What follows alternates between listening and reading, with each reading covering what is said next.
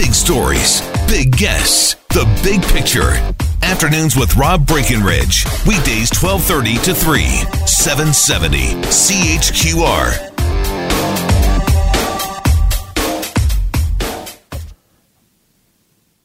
All right, when I came across this next story, it really intrigued me because it raises some questions around, who gets to decide what songs count as what genre, right? Who are the gatekeepers? Does music have gatekeepers?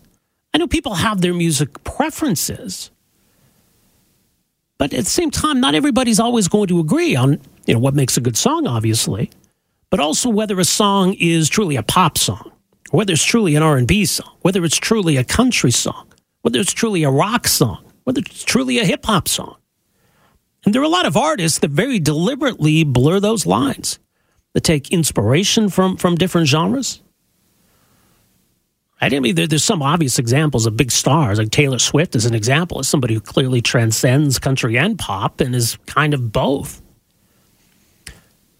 But I hadn't come across a story quite like this. And in fact, I hadn't even heard of this artist until this story. So there's an artist who goes by the name Lil Nas X, who considers himself to be a country artist, kind of a unique kind of country artist. And he has a song that's gone viral. It's called Old Town Road. Now, the reason this became a story is that Old Town Road, because it was getting so much attention online, all the streams and downloads, it was charting. And it was charting on the hot country charts until somebody at Billboard said, well, this is a country song, and they yanked it off the charts. The artist was pretty upset about it. A lot of his fans and defenders were pretty upset about it. So, let me play a little bit of this for you before we get to our guest.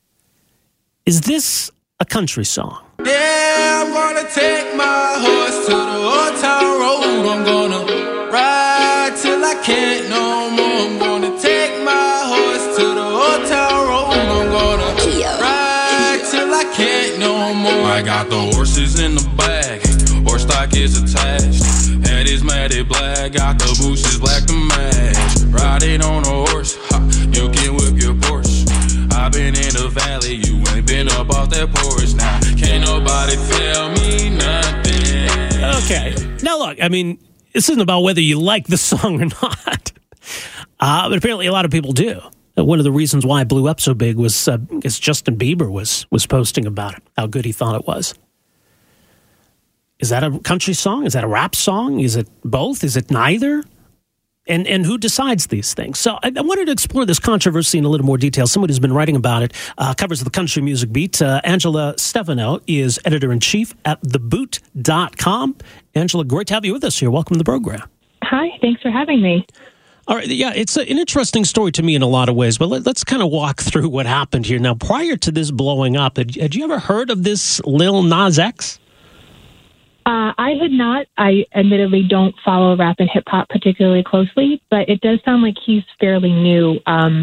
According to some bios online, he dropped out of school in 2018 to pursue music, and this was sort of his first really big song, although he did release an EP, I think, summerish last year.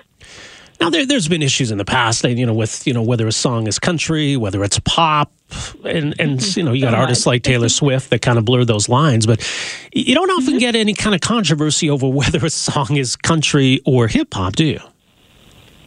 No, a lot of it, I think, has to do with the fact that the artists who are sort of blurring those lines tend to come from within our genre or got their start in the genre, in the case of Taylor.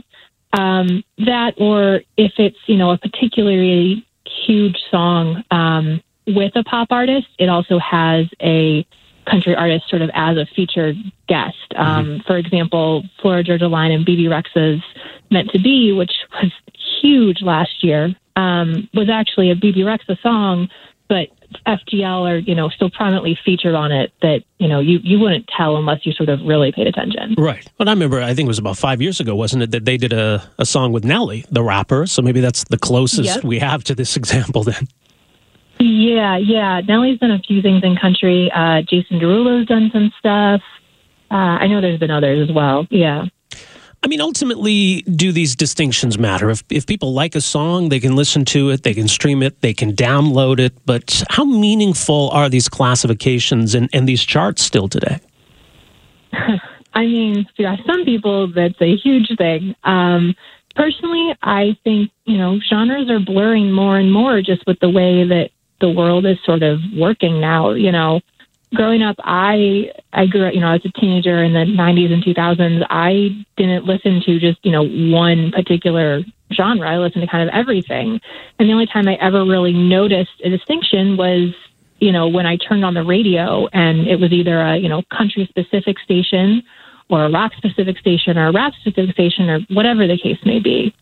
And I think when it comes to radio, charts do have an important role to play. It's nice to see what's gaining steam at radio, what people are playing, what fans want to hear. But the big thing in the case of this chart that Lil Nas X charted on, it's the Hot Country Songs chart. And that chart actually looks at, when they rank people, they are looking at all streams, all downloads, and all radio airplay, regardless of genre. So in his case, kind of what happened is that there was Radio Disney Country was playing the song a little bit, but a lot of his chart ranking was determined because he went so viral and, got a lot of streams and got a lot of downloads. Yeah. And it's the same thing happened sort of with the FGL and BB Rexa song Meant to Be last year. That song ruled that chart for like 60-something weeks because it was getting play on pop and country charts, and it was huge, and it got downloaded and streamed a bunch. And because that chart is non-discriminatory when it comes to where the streaming and downloading and radio play comes from, it doesn't really mean a whole lot in terms of what country fans or country radio is playing. That's interesting. And it's funny because, we're a big country town here, Calgary. Our sister station is Country 105.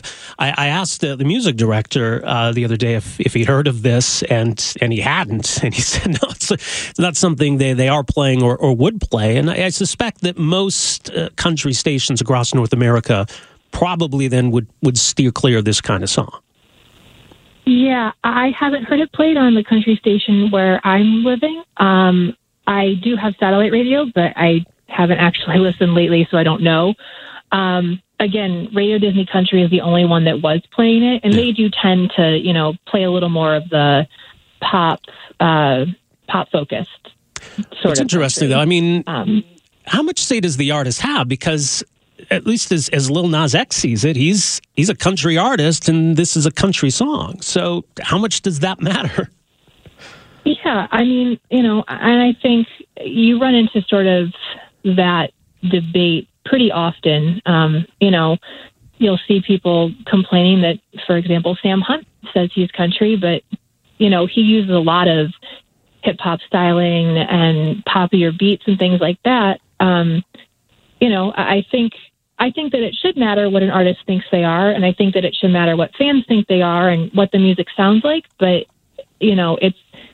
it's a weird, we have to do a little bit more, I guess, figuring out what all of that should come together and factor into and look like if we're going to, be using that distinction to remove people from charts. Was somebody at Billboard that made the decision? Because then it comes across to some people like, well, who are these people to decide what makes them the gatekeepers? But do we know how this all played out and how it ended up getting removed from the chart?